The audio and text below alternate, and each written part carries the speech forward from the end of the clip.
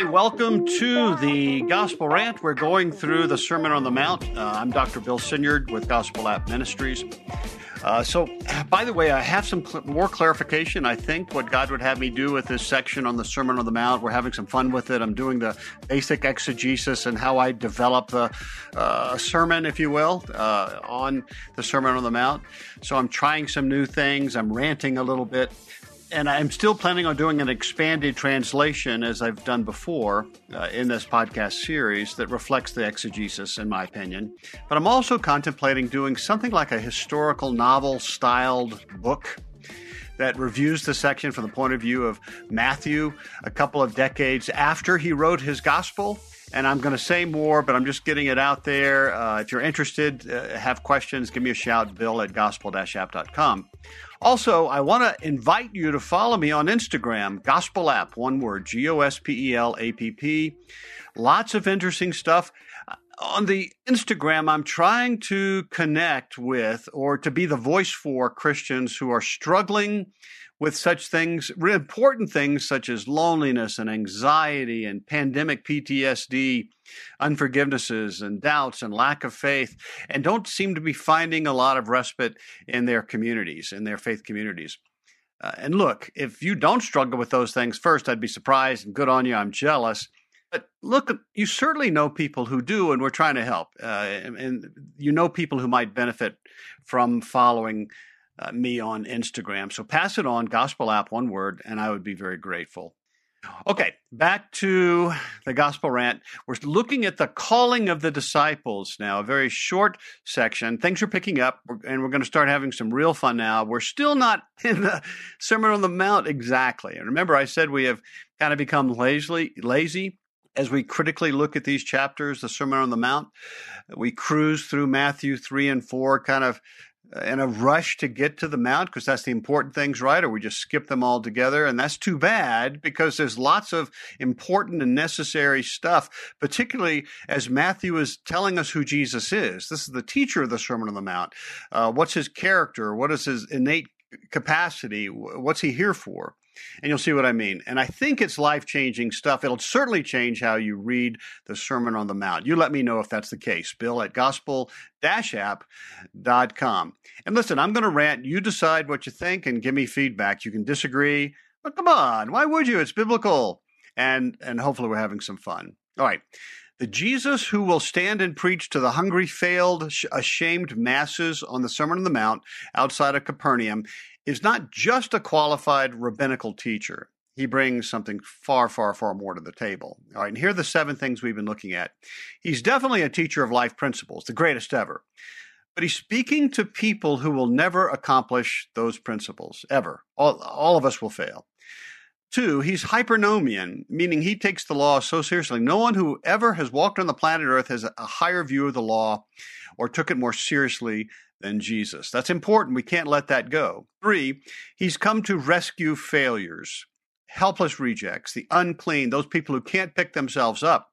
The tokoi, Matthew will describe them sitting at his feet on the hill.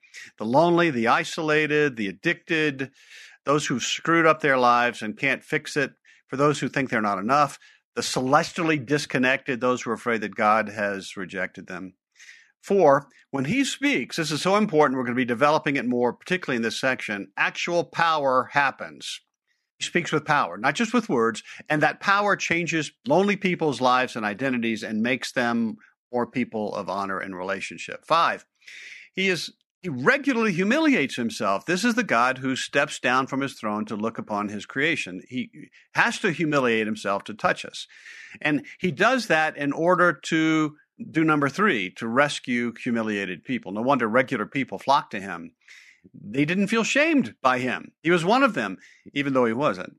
And when beat up people saw his face, his eyes, his posture, his smile, they felt welcomed and honored. 6, he's the only approved of Son of God. We saw that in the baptism, period. He's the only one since Adam and Eve who is truly experiencing connectedness and enoughness in his humanity, in relationship to the Trinity. The rest of us, including those on the hillside, are sucking wind to one degree or another. And last, he is modeling, and we saw this in the temptation, the walk of spirit faith.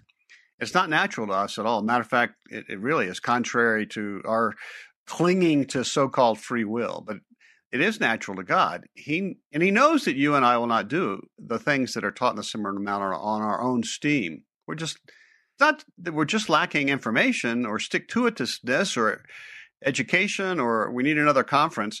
WWJD isn't enough. It was never enough. And truth told, I don't want to DWJD, or I would have, right? Let's be honest. I need to be more dependent and submissive to the Spirit's moment-to-moment direction. And there's part of my humanity that hates doing that. I need power that I don't have and motivation that I don't have that comes from Him. I can access it, but it's not from within me. We'll see that more and more. All right, let's get into the calling of the disciples. It's not a toss-away section, as you'll see. We'll learn so much more about the historical context of Jesus and begin to see what the spoken words of Jesus can accomplish as we look at the calling. And we looked in detail at the baptism section, the temptation section, and we've talked about how that helps us hear the Sermon on the Mount differently.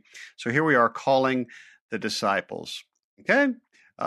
Matthew 4, 12 to 17. It goes to 22, but I'm going to look at 12 to 17 this time. When Jesus heard that John had been put in prison, he returned to Galilee. Leaving Nazareth, he went and lived in Capernaum, which was by the lake in the area of Zebulun and Naphtali, to fulfill what was said through the prophet Isaiah, the land of Zebulun and the land of Naphtali, the way to the sea, along the Jordan, Galilee of the Gentiles. The people living in darkness have seen a great light. On those living in the land of the shadow of death, a light has dawned. From that time on, Jesus began to preach, "Repent, for the kingdom of heaven is near." All right, don't fall asleep on Old Testament quotes. I know what happens. We're all human, right? Because this is really wildly insightful and important. What Matthew does with it is so interesting and might trouble you at first. But remember, it's Spirit ignited. It's Spirit driven. All right, so context. Matthew sets a particular crisis as the launching point of the new phase of Jesus' ministry. And the crisis is John the Baptist's arrest. And John's not going to survive that crisis. His work is complete, but this is the ready, set, go for Jesus' public ministry launch.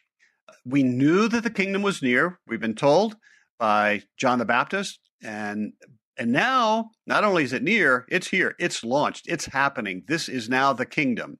We're now seeing things that we haven't seen before because the kingdom is here. Now, there's a lot of geek review of the world anachoresen, which means withdrew or depart from the same location. Some see in this word a strategic move for Jesus to want to protect himself. Really? So here's how that kind of fleshes out. So in order not to face the same threat as John, Jesus withdrew. He left Nazareth. He kind of runs and he goes underground in Capernaum. He gets out of the heat because he wants to save his neck. I'm exaggerating, but I don't think so at all. Matter of fact, here's the danger of that is it's just the opposite. This was not an anxious Jesus. This was a bold, heroic move by him. He went to Capernaum, of course, led by the Spirit, where he was more exposed to danger, not less. A little geography would be helpful. Let me ask you to imagine first century Israel divided into three parts, south to north, with the Mediterranean Sea, the boundary to the west, and the Jordan River to the east. Are you with me? Judea is the southern portion that extends from the desert to the south, Hebron and so forth, to Jerusalem, Jericho, where John the Baptist baptized in the Jordan River. All of that took place in Judea. Immediately to the north of Judea is the hill country of Samaria. Remember, not exactly very Jewish. Remember the woman at the well account. North of Samaria is Galilee, with Mount Carmel on the Mediterranean Sea edge to the northwest, the famous Valley of Megiddo ranging southeast from there, and the Sea of Galilee in the northeastmost region, bordering the Decapolis east of the Jordan River. So, and Judea, right, the southern region was under Roman rule directly. Galilee was ruled by Herod Antipas, who was still a Roman vassal, but had limited independence. Further northeast, Galilee, Bethsaida, was ruled by Philip, which was more Gentile even still. At the time of Jesus' ministry, the Judeans in the south tended to look down, they looked down on the Galileans to the north. They viewed them as uneducated, backwoods, questionable ancestry. Check out John 1:46 and John 7:52. Religiously impure Jew-lights, if you will. Galileans also had a reputation of being rabble-rousers, as they often took part in protests and uprisings against the Roman occupiers. And it's significant then, doesn't this change how you envision Jesus growing up in that region in Galilee among a people that were largely despised by Jerusalem and were passively aggressive against Rome, just beneath the surface? For one commentator, Frederick Bruner, quote, the distance from Zion, which was Jerusalem, right? The distance from Zion was not only geographic, probably about a 4 days walk from Jerusalem in those days. Judeans thought Galileans sat rather loose to the law and were less biblically pure than those in or near Jerusalem. Galilee was notorious as a nest of revolution and a haunt of proto-zealot revolutionary movements. And he's right. Just before Jesus' birth, so 30 years before this particular time, before the Sermon on the Mount, and it was ignited by Quirinius's census of the Christmas story. Do you remember? Galilee was the location of a Jewish revolt led by Judas the Galilean, and they attempted to reestablish an independent Jewish state. Sepphoris, which was the Roman fortified capital city of the Galilean province, and a stone's throw, just 4 miles northwest of Nazareth, was burned to the ground. Herod the Great's son, Herod Antipas, crushed the revolt. He slaughtered the young men and left the Jewish community in Galilee devastated and missing an entire generation of men and in societal shame. I mean, think of that, right? When Jesus is speaking to these people, just 30 years before that, a generation before that, the fighting age men had been, to some degree, wiped out. Everyone would have known somebody who died in the uprising. And so fierce anger, PTSD, immense hatred at Rome, maybe just beneath the surface. All right, back to Matthew 4. If Matthew is indeed presenting a timeline, which we've talked about, it may or may not be so. Matthew takes great liberties. It's an ancient history, not the type of history we do. So if he is presenting a timeline after the temptation in the wilderness, Jesus goes back to Nazareth, to his home, his family's home in Nazareth. So, 4-day walk. And by the way, Jesus' ancestral tribal home, just to remind you, is Judea, right? He's of the tribe of Judah, descendant of David. That's his rightful home, but they probably migrated to Galilee in the north by the 1st century, maybe when their ancestors came back to the land from exile in the 6th century BC. Nazareth, I don't know what you have had in your mind. It was just a small village. Archaeologists think maybe 500 people at the time. It was hidden away in a natural mountain bowl just north of the important valley of Megiddo. 5-hour walk along narrow roads up into the accessible hills from the international highway, the Via Maris, the Way of the Sea. We'll talk more about that. And the Way of the Sea, the Via Maris, went from Damascus even further east in Syria, connected with the Spice Road to the Far East. It went west across the northern regions of the Sea of Galilee, Bethsaida, Capernaum, through the Valley of Megiddo, and then to Asia Minor and Rome if you took a right at the Mediterranean Sea, or Egypt if you turned left. I mean, it was a huge Roman highway committed to the transportation, committed to merchants, committed to armies traveling to protect the Roman peace. One person compared Nazareth, remember, about a 5-hour walk, to mice hiding in the hills, safe away from the large cats who walked along the international highway. It was Jewish, Nazareth was, but notably different from Jerusalem Jewish. It had political leanings. And so look, let's toss in some passive aggressiveness there. So we imagine Nazareth, I do, of the Christmas story as a laid-back, staid Jewish ghetto with carpenters and farmers and the like. But shortly before that, the Romans had slaughtered an entire generation of men there. What did John do after the baptism of Jesus? Well, it appears that John went from the Jordan River, just east of, as I mentioned, in Judea north into Galilee, and ended up in Sepphoris, very close to Nazareth, 4 miles northwest, because that's where the throne of Herod Antipas was. And there he had his fateful run-in with the king and was jailed and ultimately beheaded. So that is Matthew's historical triggers. He's looking back and telling the story, what launched the ministry, what historical event. It was John's arrest. This is the ready, set, go for Jesus's 3-year kingdom sprint. Then, Matthew says, Jesus moved his base of operations, which at the time was just himself, and he moved it 20 miles to the northeast in Galilee to Capernaum, just on the banks of the Sea of Galilee. This was not a protective reaction, as we often portray it.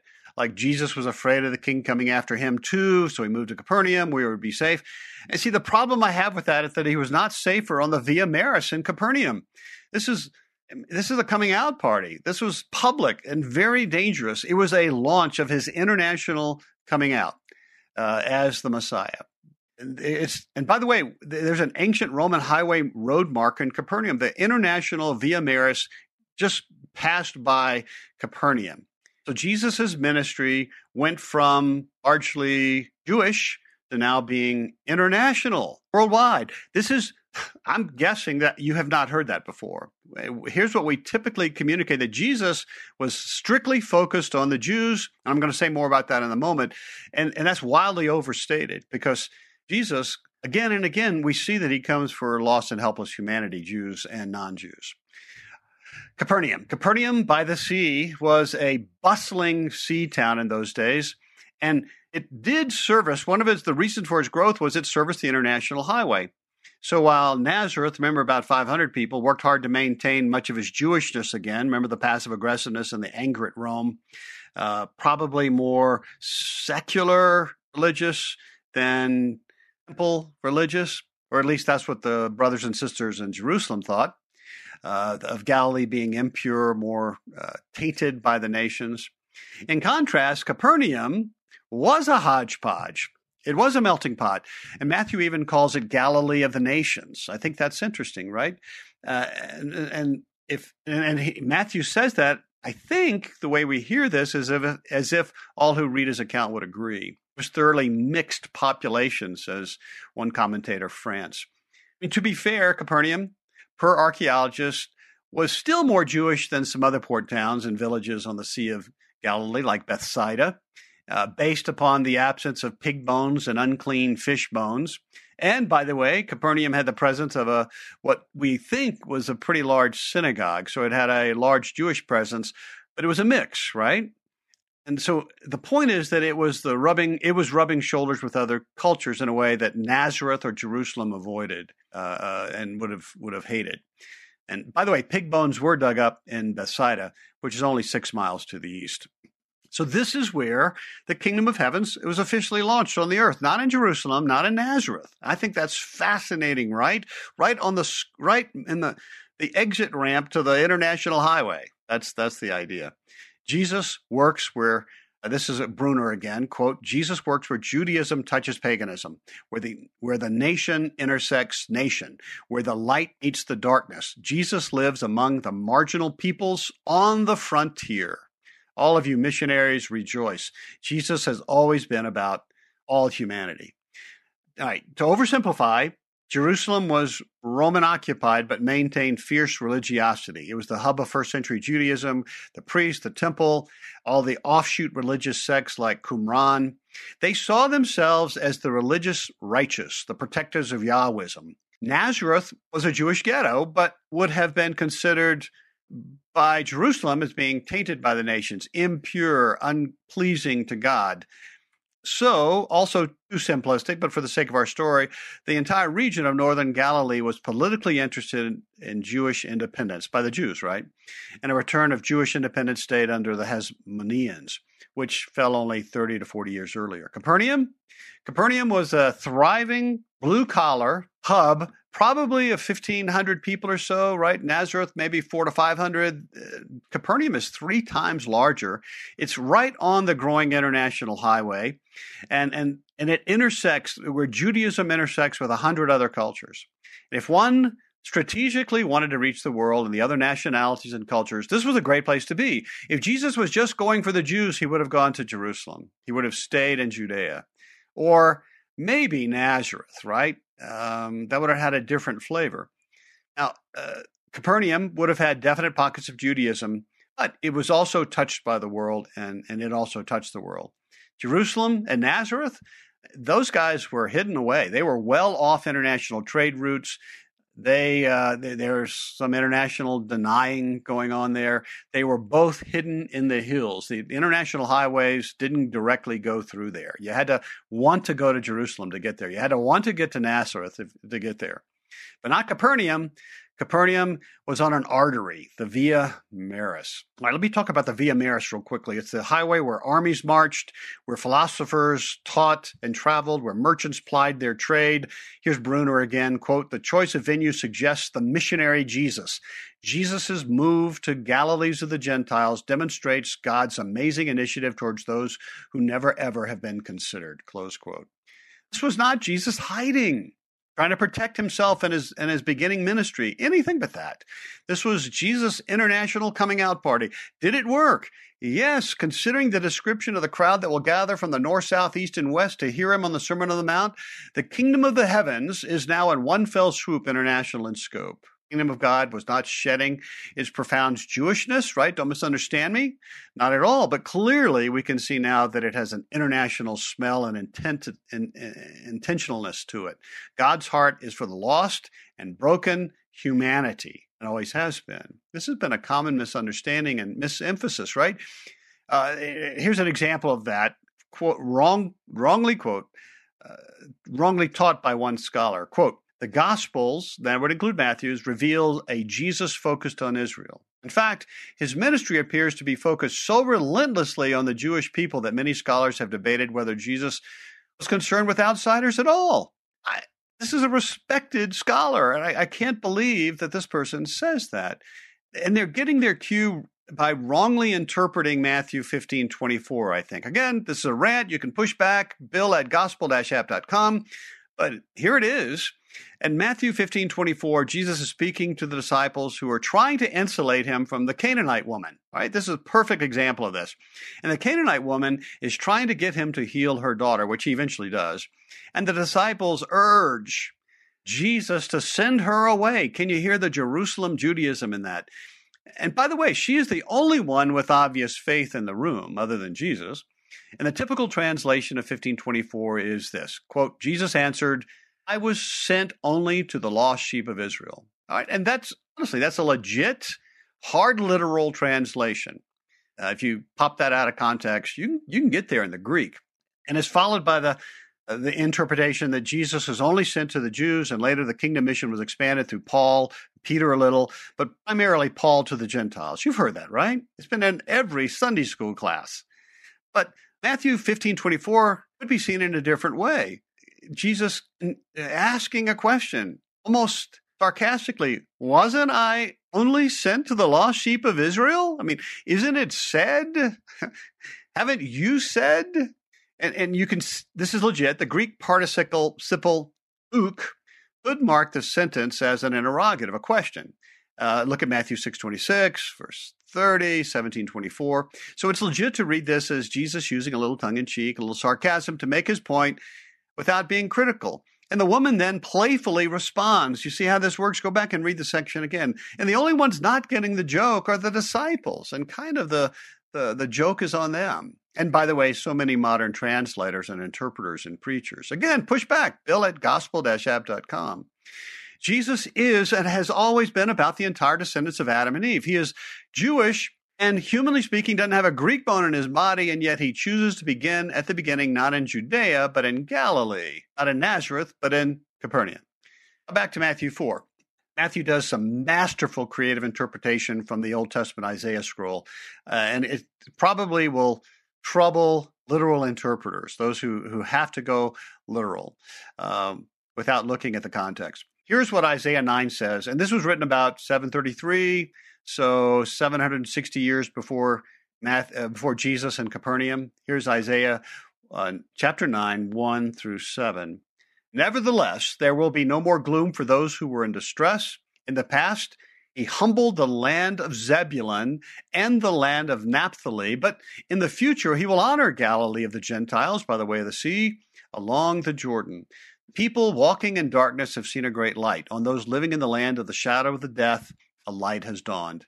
You have enlarged the nation and increased their joy. They rejoice before you as people rejoice at the harvest, as men rejoice when dividing the plunder. Or as in the day of Midian's defeat, you have shattered the yoke that burdens them, the bar across their shoulders, the rod of their oppressor. Every warrior's boot used in battle and every garment rolled in blood will be destined for burning, will be fuel for the fire. For to us, it's very familiar, Isaiah 9:6, a child is born, to us a son is given, and the government will be on his shoulders, and he will be called Wonderful Counselor, Mighty God, Everlasting Father, Prince of Peace. Of the increase of his government and peace there will be no end. He will reign on David's throne and over his kingdom, establishing and upholding it with justice and righteousness from that time on and forever. The zeal of the Lord Almighty will accomplish this. There we are. All right, listen.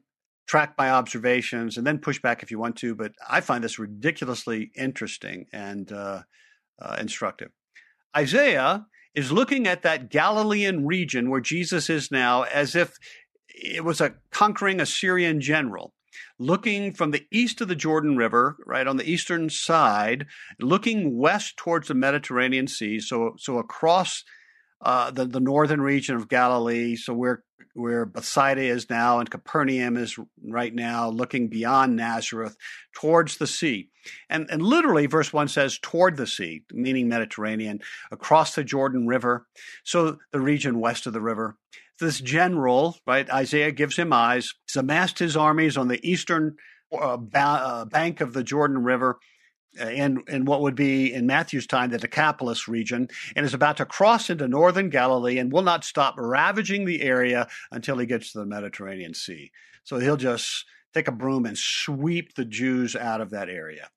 Isaiah is prophesying that that army is imminent and is going to shred the northern regions, particularly the region of Galilee, where the descendants of the tribe of Zebulun and Naphtali historically lived. Historically, Isaiah got it right. It happened. These were the first Jews taken into captivity, the long exile, the separation from the land. Verse 2 to 5 tells them that there's hope of an eventual rescue, an eventual restoration, and honor, return to the land. It's dark now, but there's going to be a fresh rescuing light dawning. And he got that right, too. And as often the case, this prophecy has multiple levels of fulfillment. Isaiah's immediate fulfillment of light in the darkness happened in 538 BC, we know, when these were perhaps the first Jews released from captivity, and they returned to their tribal lands of Zebulun and Naphtali, and largely the region of Galilee. But what Matthew does creatively, Spirit-inspired creativity, sees another fulfillment, so much better. From Matthew's point of view, what the Isaiah prophecy also meant was about to happen, it was going to happen with Jesus. So first century Nazareth was typically in Zebulun, and Capernaum is historically in Naphtali. So Jesus did most of his adult ministry in those formal tribal lands that Isaiah talks about, Zebulun and Naphtali. A new kingdom with a new conquering army, and it's not a sword, it's the gospel, it's good news. And it's going to ravage that region as well, but in a different way. So Matthew generously tweaks the Old Testament passage. I mean, exegetes, hear this. He says it's now by the sea, but he's talking about the Sea of Galilee versus the Mediterranean Sea, which appears clearly what Isaiah was talking about. And now he imagines a different conqueror facing the Sea of Galilee. So imagine Jesus on the Sermon on the Mount looking down into the lake. This time it's Jesus. I want to point out something else very interesting. We usually attribute Isaiah 9:6-7 to the Christmas story, the birth of the incarnated God-child Jesus.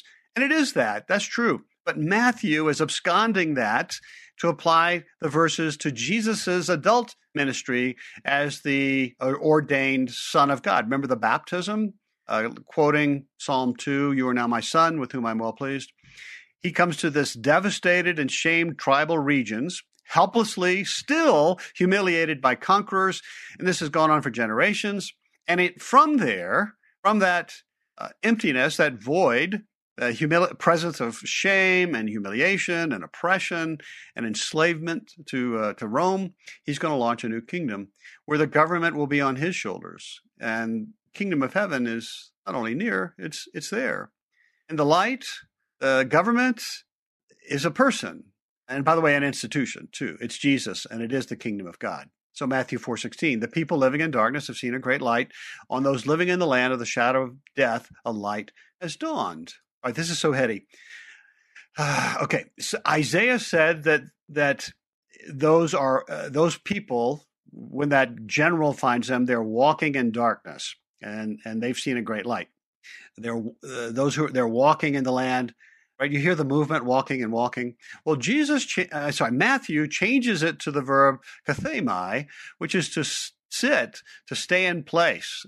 Is he implying that Jesus gets there, it's even worse than before? It's gotten worse. People before exile were walking or stumbling around in darkness and foolishness and confusion and anxiety. I mean, you can think of the pandemic nowadays, and the same feelings exist, right? But now, when Jesus gets there, not only have they not improved their lot, they're stuck. They can't salvage themselves. They're tokoi in the Greek. We'll see that in the Sermon on the Mount. It's too hard to even move in the morass of confusion and anxiety and PTSD. One person said that Matthew, quote, believes that spiritual darkness is so thick it immobilizes. That's Bruner again. What can we make of this being stuck in darkness? All right, so bear with me. In the next section, Jesus is going to reach out to a couple of local fishermen. See, now we can see them the way the new conquering general, Jesus, the new conquering rescuer, sees them. They're among the people they're stuck. They're trapped. They can't get out. They're in quicksand. And the more they move, the further down they go. They're underwater, if you will, but they don't see it. They don't feel it. But hey, are you a tradesperson, teacher, priest, father, son, child, Jew, Roman? You're born in and live in, stuck in this relative darkness. I mean, look, that doesn't mean you don't laugh sometimes or dance sometimes or make money or build a house, right? But relatively speaking, when the kingdom comes, from their point of view, from God's point of view, it finds you in deep human stuckness. And you can't save yourself. This is not where you were meant to be. And that's why Jesus has come, not to just give you principles to live better by, but to actually rescue you and me from darkness. And that's why Jesus has gone to such great lengths, right? The incarnation, to come as a rescuer, not to give us just better guidelines, not to improve my lot, not to improve families, right? I'm stuck, and I'm stuck in darkness, depression, think anxiety, think feeling like I haven't been enough, that I haven't achieved, that I've fallen short of expectations. He is coming to rescue us from darkness. Do we have that perspective? All around us, but also inside of our brains and hearts, our relationships are in darkness. Religion is in darkness. Science is in darkness. Commerce is in darkness. That's the point. And we should not read the Sermon on the Mount as solely a moral life lesson for people who live in darkness, and they can change their lives to live in less darkness. It is so much more than that, because we're desperate, even though we don't recognize it. We're in such denial. We're stuck in this morally and relational dark morass. We even need the kingdom coming to be able to see the darkness, to become even a little aware of our stuckness. When Jesus comes, people begin to see how stuck they really were and how daily they've lived in denial. Here's Bruner again, quote, "Persons apart from Christ the light are in the world of night. They are not able by themselves to open themselves to God. They sit under the shadow of death. They need Jesus to live and to see. Light is not the nations are or have in themselves. It is what comes to them in Jesus." Close quote. And here's a quote from Luther. I also picked this up from Bruner's commentary. Quote, "Don't you think that this is an inexpressible light which enables us to see the heart of God and the depth of the Godhead? And that we may also see the thoughts of the devil and what sin is and how to be freed from it, and what death is and how to be delivered, and what man is and the world and how to conduct oneself in it? No one before was sure what God is, or whether there are devils, what sin and death are, let alone how to be delivered. This is all the work of Christ." And here's another quote from Boris Pasternak in Dr. Zhivago. Quote, and then into this tasteless heap of gold and marble he came, light and emphatically human, deliberately provincial, Galilean, and at that moment gods and nations ceased to be, and man came into being. Oh, I love that. Quoted in Bruner. So summary, the kingdom of the heavens is no longer near. It's here. It's launched. Where is its first salvo, and what does it look like?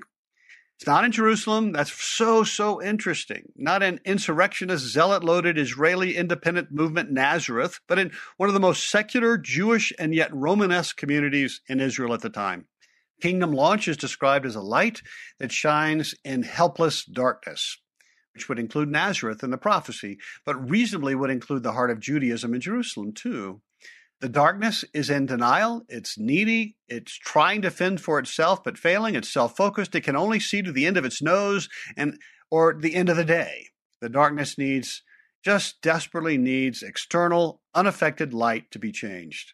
This is just not another Sunday school class on how to treat your neighbors well. The change that comes is against the will of the darkness. To anthropomorphize the darkness, it's against its very nature, meaning the light, to one degree or another, is not welcomed in the darkness. It's against it, and the darkness responds defensively. Again, we need power. And also, per Isaiah, the kingdom has a political aspect. There will be a new government ruled by one individual. In the wake of this kingdom, there will be new peace, new justice, new rightness, particularly the new rightness related to God, relational rightness. Not from a change to Rome, not from an independent Jewish state, not from a first century Jewish religion or religious sects like Qumran, but from this strange thing, this kingdom of Jesus. Let me put it another way, and being a tad provocative. Israel was set free from exile in the 6th century BC, but still in exile, even after 600 years, even after 100 years of Hasmonean Jewish self-rule. They're still trapped. They're still enslaved. They're still impressed. They're still humiliated in an honor-shame culture. They're still a people of shame. And they will now be set free. By the way, free to serve Yahweh with all their heart, mind, and strength, only after Yahweh's zeal accomplishes it. Jesus is leading this new revolutionary movement. His kingdom is going to be celestial. And ironically, this independence movement is in the tragic wake of Galilee's failed one. So the humans tried it, didn't work. So now this new kingdom, and this kingdom is Jewish, it's revolutionary. So something for Jerusalem and something for Nazareth, something for everyone. All right. I want to shift. We talked about the nature of Jesus. He is the kingdom, right? So what's the nature of the kingdom? The 7 things we're learning about Jesus as Matthew is doing his character development, they apply to the kingdom. So here we go. What can we say about the kingdom now? Well, it has life, moral, ethical, and relational principles that would serve us well, that we're supposed to do, related to loving God and others first, beyond which anyone has ever done. This kingdom loves the law.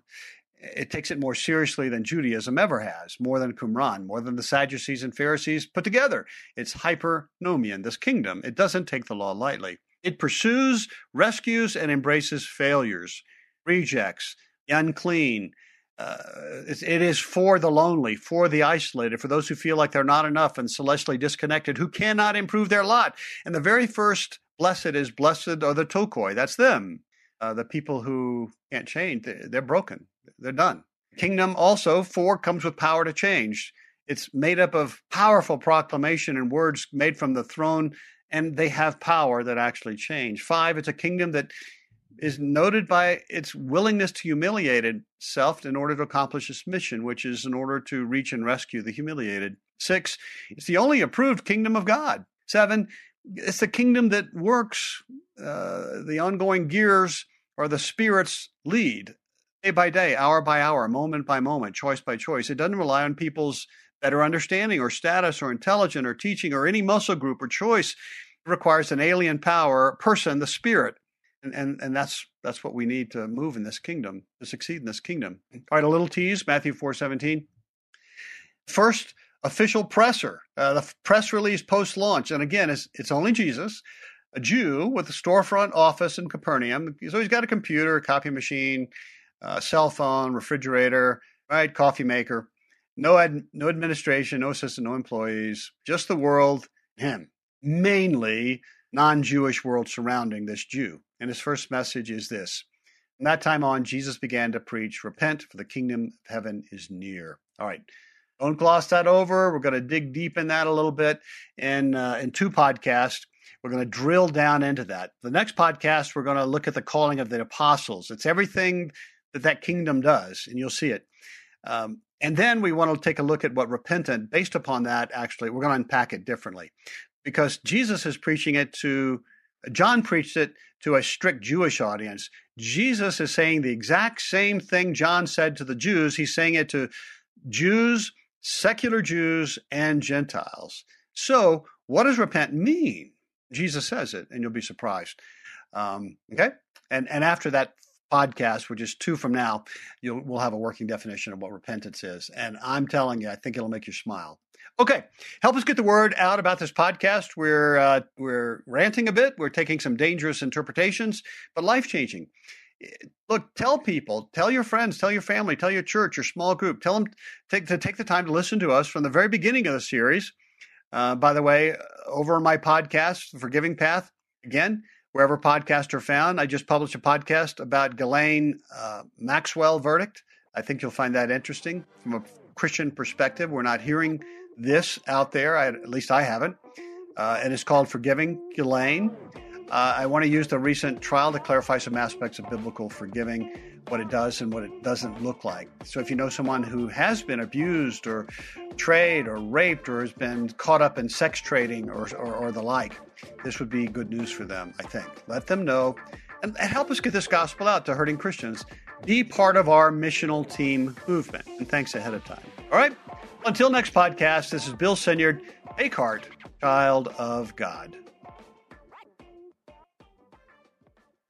You're fearfully and wonderfully made. God looks at your heart, not your jean size. Do you know the verses, yet still stress over your body? Oh, I get it. I was raised in church, but I struggled with food, eating disorders, and my body for decades. I'm Heather Creekmore, host of the Compared to You podcast, where we talk about all things body image and comparison from a biblical perspective. We get real about the pressure to focus on appearance in a culture where looks seem to matter most. Whether you're wrestling wrinkles or battling the scale, Compared to Who is the show for you. You'll laugh a little and be encouraged a lot. If you're ready to stop comparing and start living, visit lifeaudio.com to listen and subscribe.